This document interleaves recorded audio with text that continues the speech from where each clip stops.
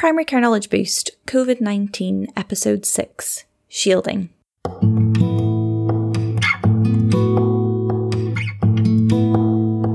Hello and welcome to today's episode of Primary Care Knowledge Boost. We hope you're all keeping well and looking after yourselves.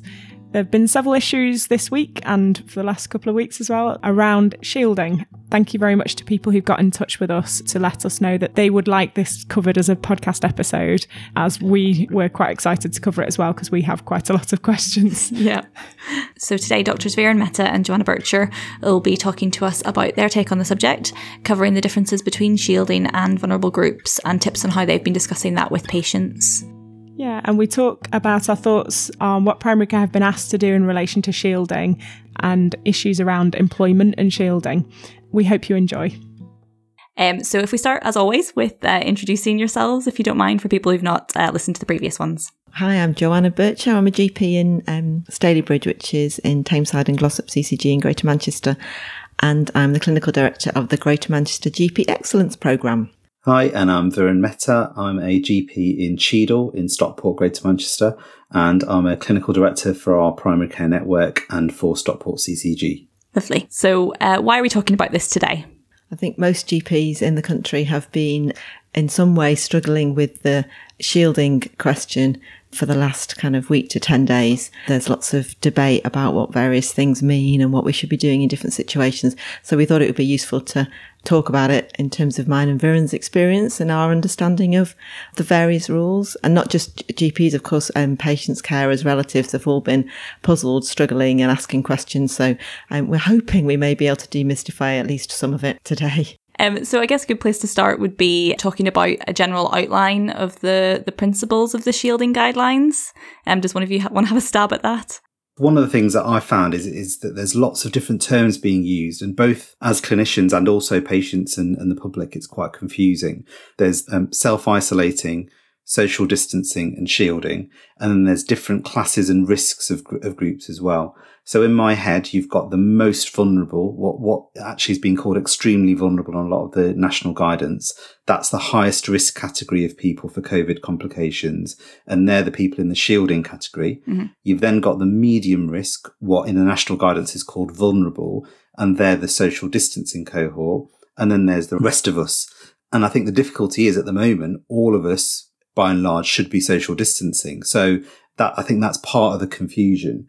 But I think it's helpful to now start thinking of high, medium and low risk cohorts, because actually in terms of when you look at the codes on our clinical system, that's what's being used now.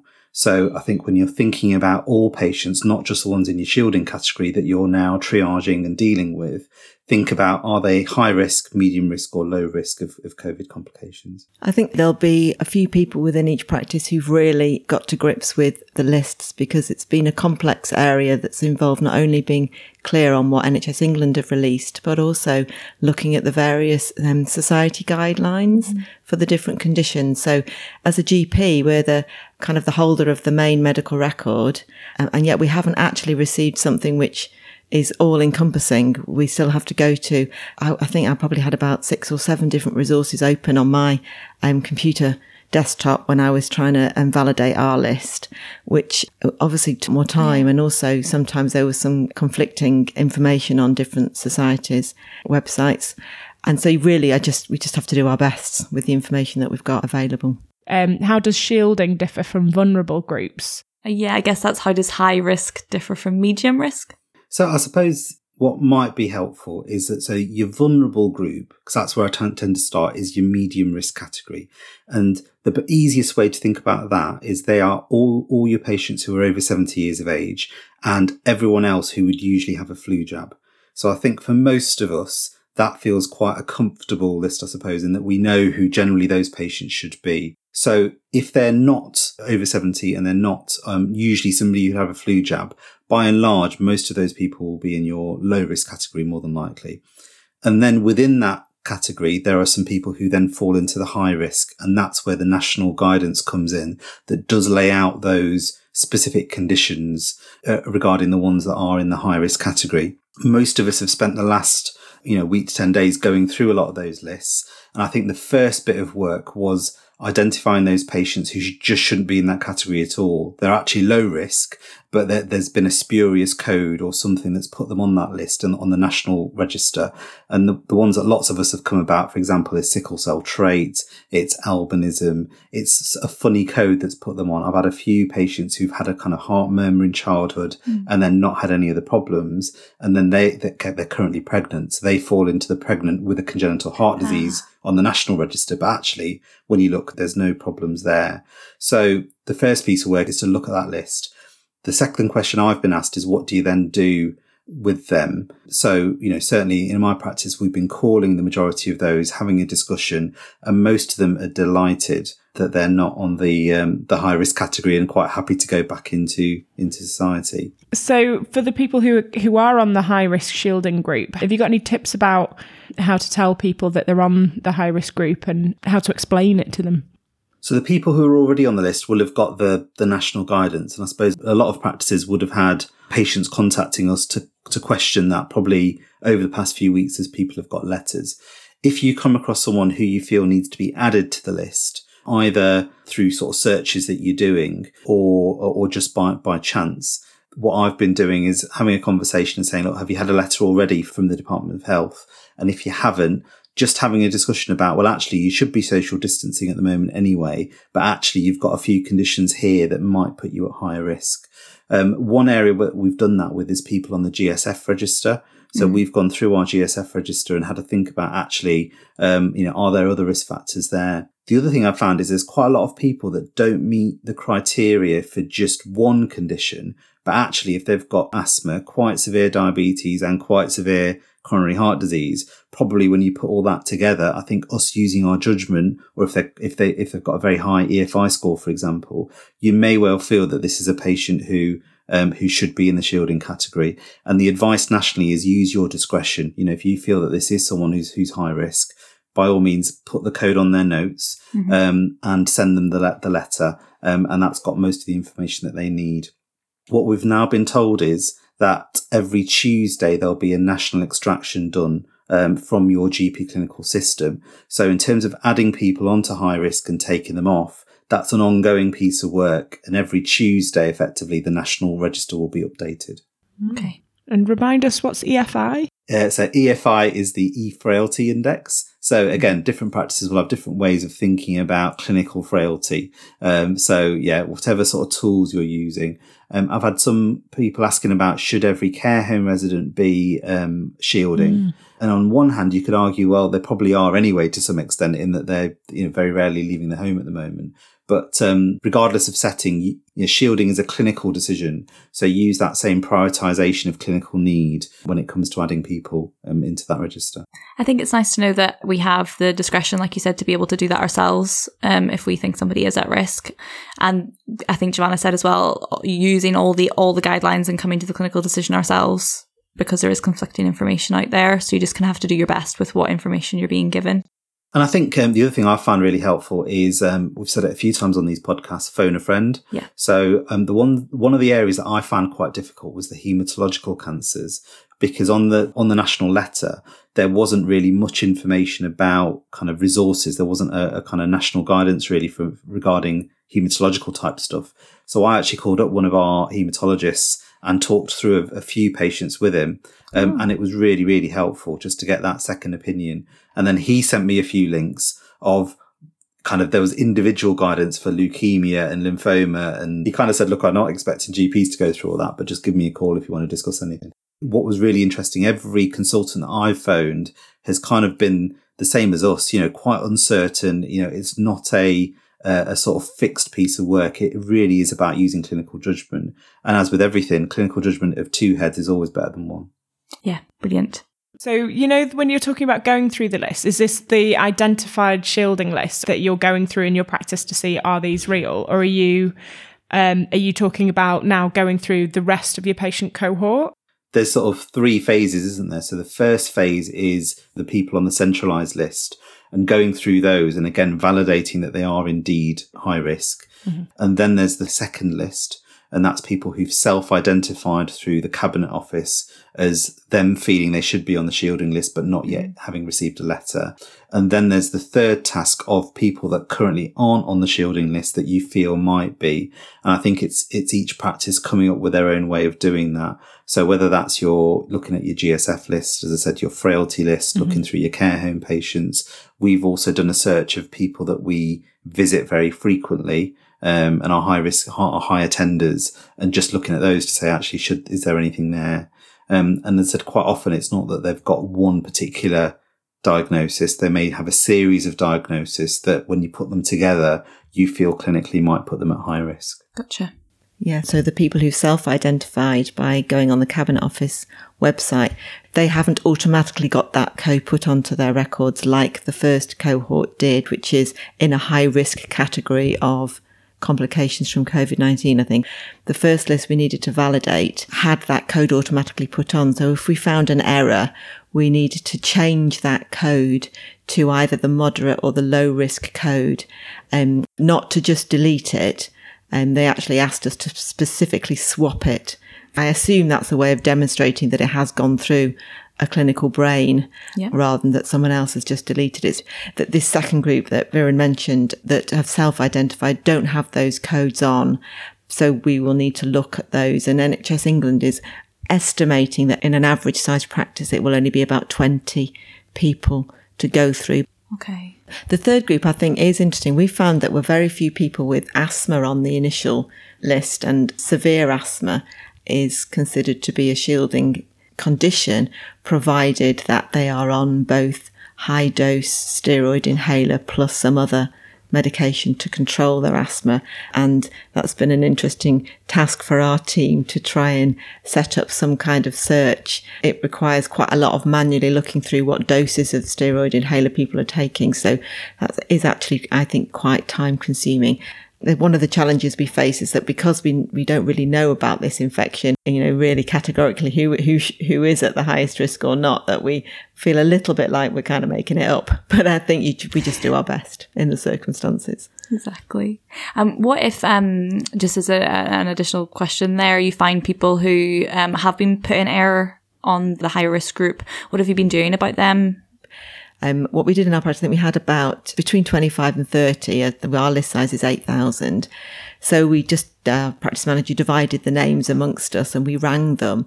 And actually we're really delighted with the conversations, because invariably people were really pleased because they were very puzzled as to why they were in that group. They thought maybe we knew something about them they didn't know. So clearly they were appropriately socially distancing anyway.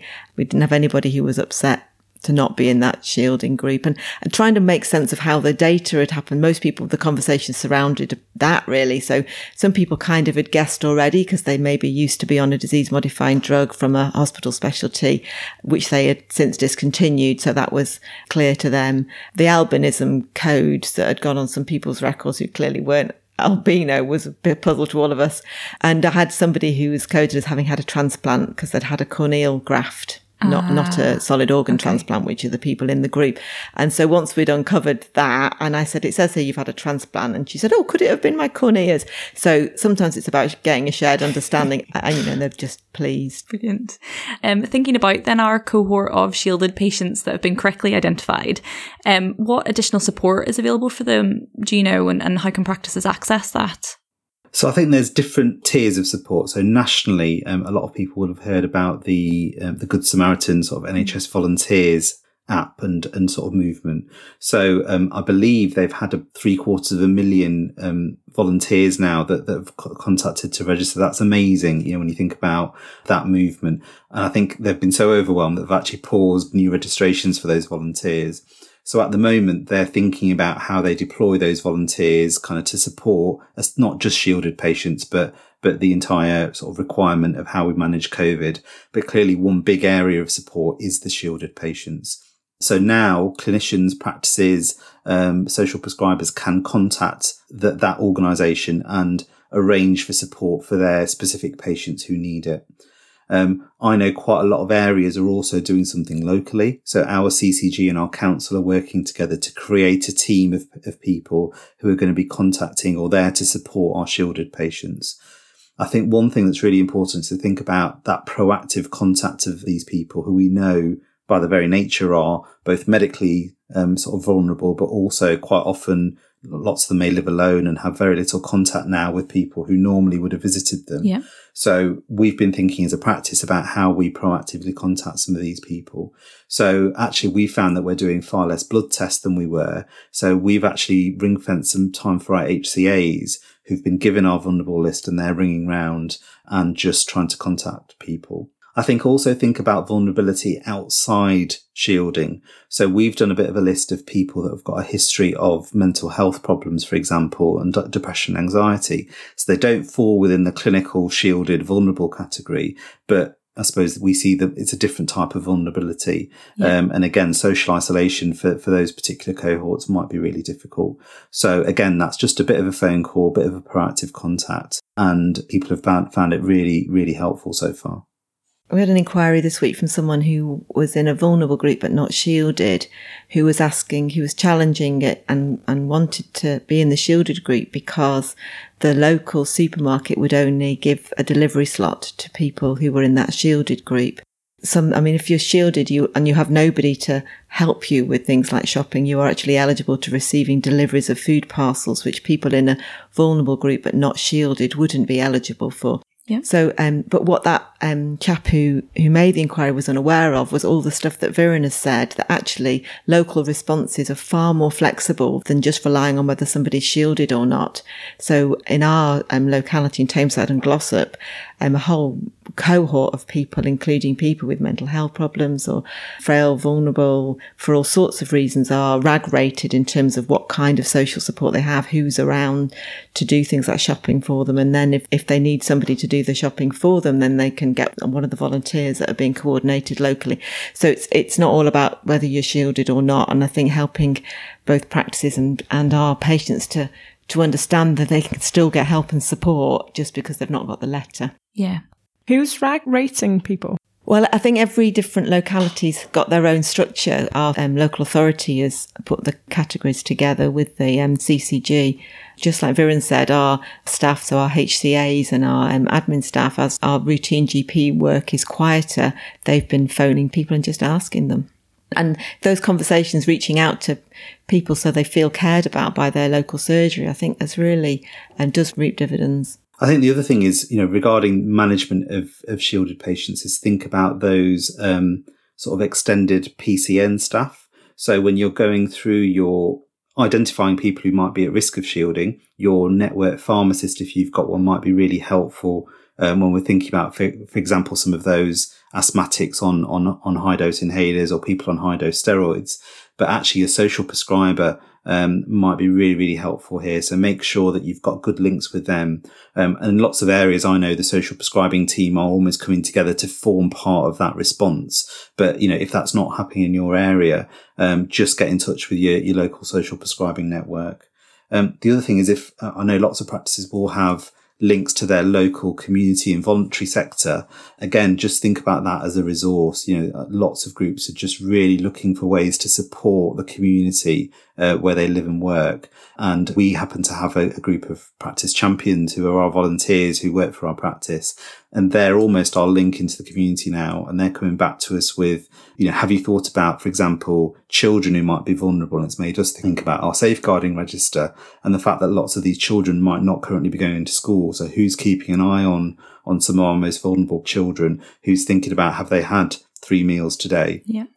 So I think as we start to think about vulnerability and our role as general practice in supporting our patient population, there is more to it than just shielding. And it would be useful as a practice team for you to sit down and think about some of those cohorts and how you might deal with them.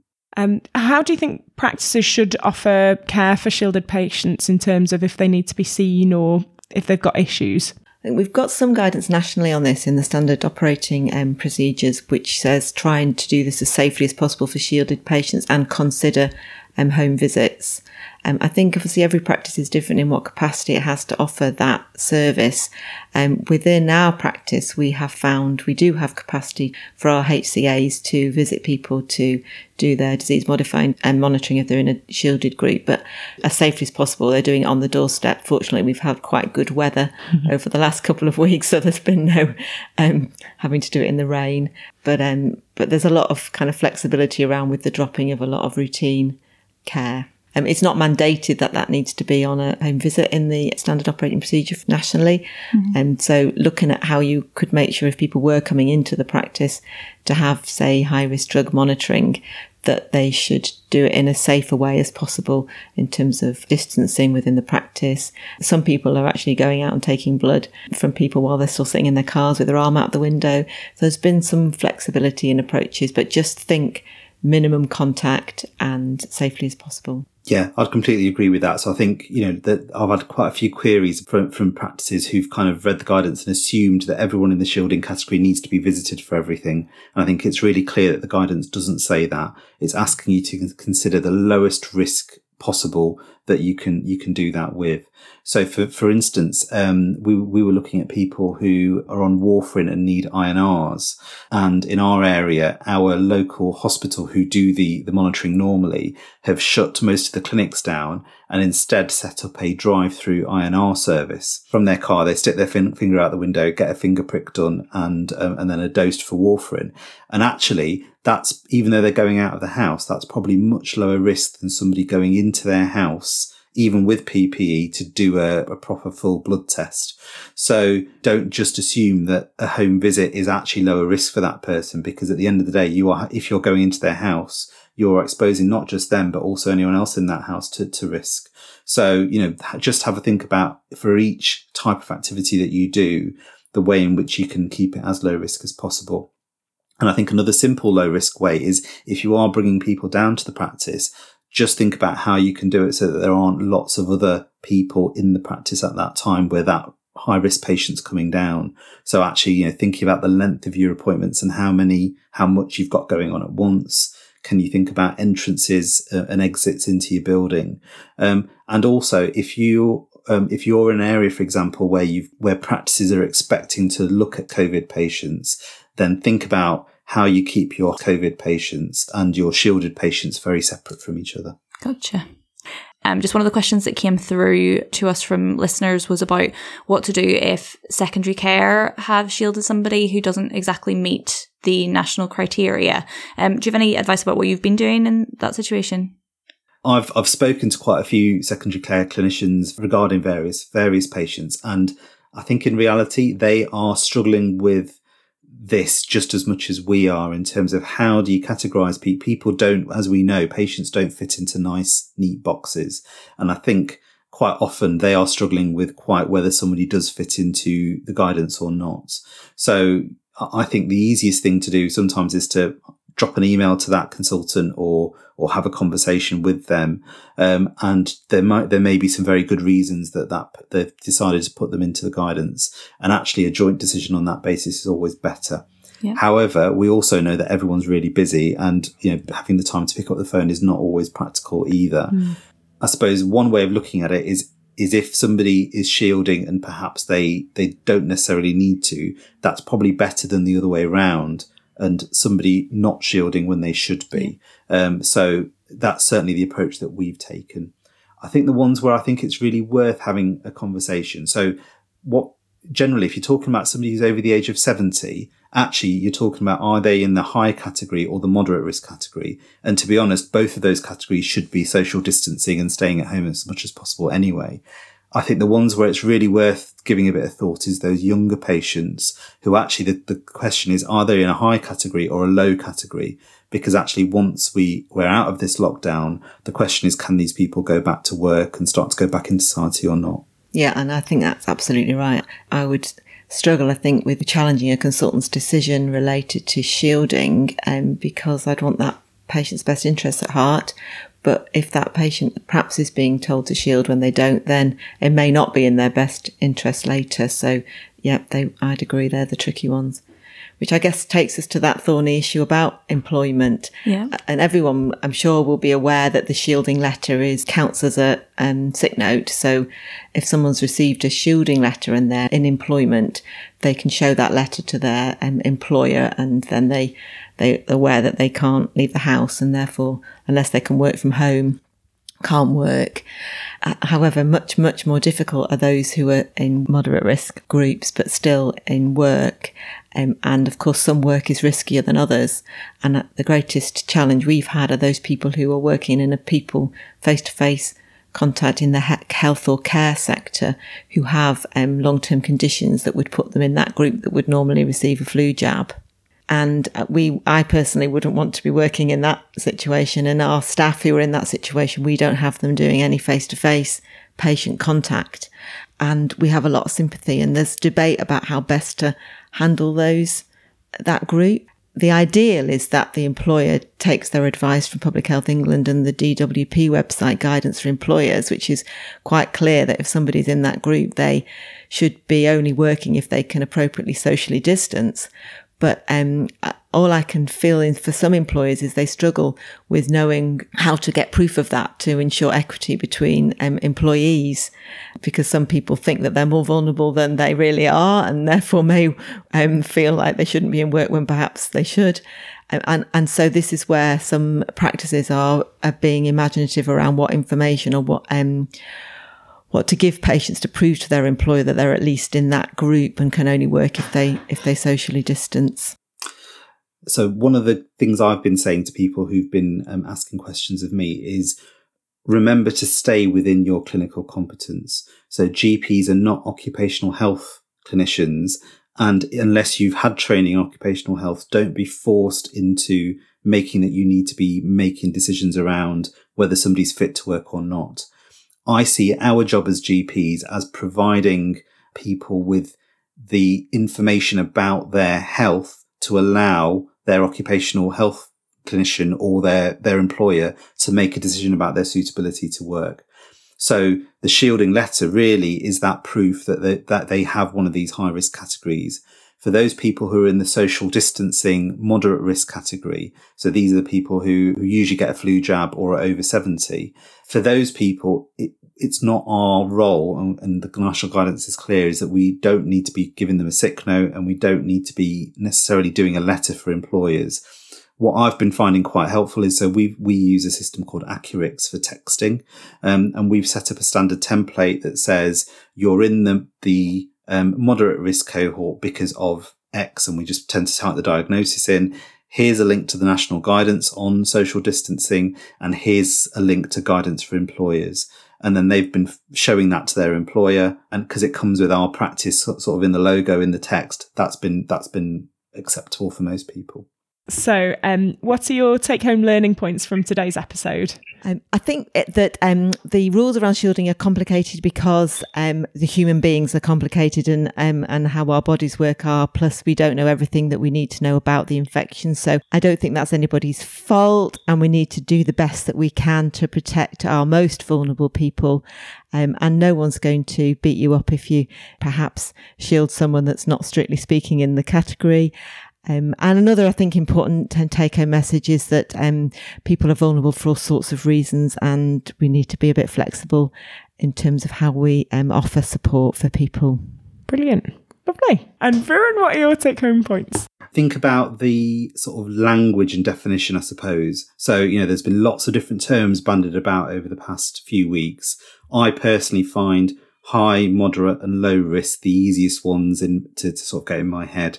So high risk is what previously was called extremely vulnerable and is the shielding category.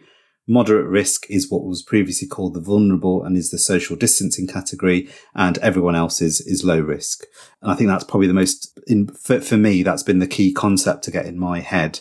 And obviously now that we're using the codes of high, moderate and low, that makes it much easier for us to quantify. And I think as Joanna said, it's think about vulnerability, I suppose, and what proactively we can do as a practice and as a system. So think about yourself as not just, an island, I suppose. So as a system, how are we making sure that those people who are vulnerable for various different reasons are able to get the support that they need? Great. Lovely. Oh, thanks very much again for speaking to us, guys. No worries, thank you. And we've really enjoyed it, and looking forward to the next one. Yeah, take care. Stay safe, everyone. So again, just a really interesting episode, I think, Sarah, about a topic that a lot of people have been having a lot of questions about this week. What did you take away from it? Yeah, I like Viren said in his take-home point, sort of if you think of it with the terms and use the terms high, medium, low risk group, that is going to translate to people so much better. For me, well, I think the idea of proactively contacting the shielded group is really lovely and a great use of people's time at the minute. As we have time, that might change in the next few weeks because we don't know what's going to happen. But I do think it'll be really appreciated by patients, and it is a good way of getting in touch with people who might not reach out themselves. Yeah, I think going through the phases, like the first phase, second phase and third phase, was really useful to understand what's expected when. Yeah, definitely. And I think the other final bits that I took away was the fact that it doesn't just have to be shielded people who can get help from the volunteers and things. So that we can communicate that with patients, that even if you're in the vulnerable or moderate risk group, you can still get help. And also the ways in which to help people who are having issues with employment in that moderate risk group who don't really have evidence to give their employers. Viren's idea of the text messaging, I think, was a really great idea that other practices can easily pick up and use. Yeah. Brilliant. So if you've got any questions or want to get in touch with us, you can find us on Twitter at PCKB Podcast, or you can email us on primarycarepodcasts@gmail.com. Yeah, and we've got our survey as well that's anonymous, short, and we'll put the link in the episode description if you want to get in contact that way. Yeah. Thank you to everyone. Till next time. On Primary Care Knowledge Boost.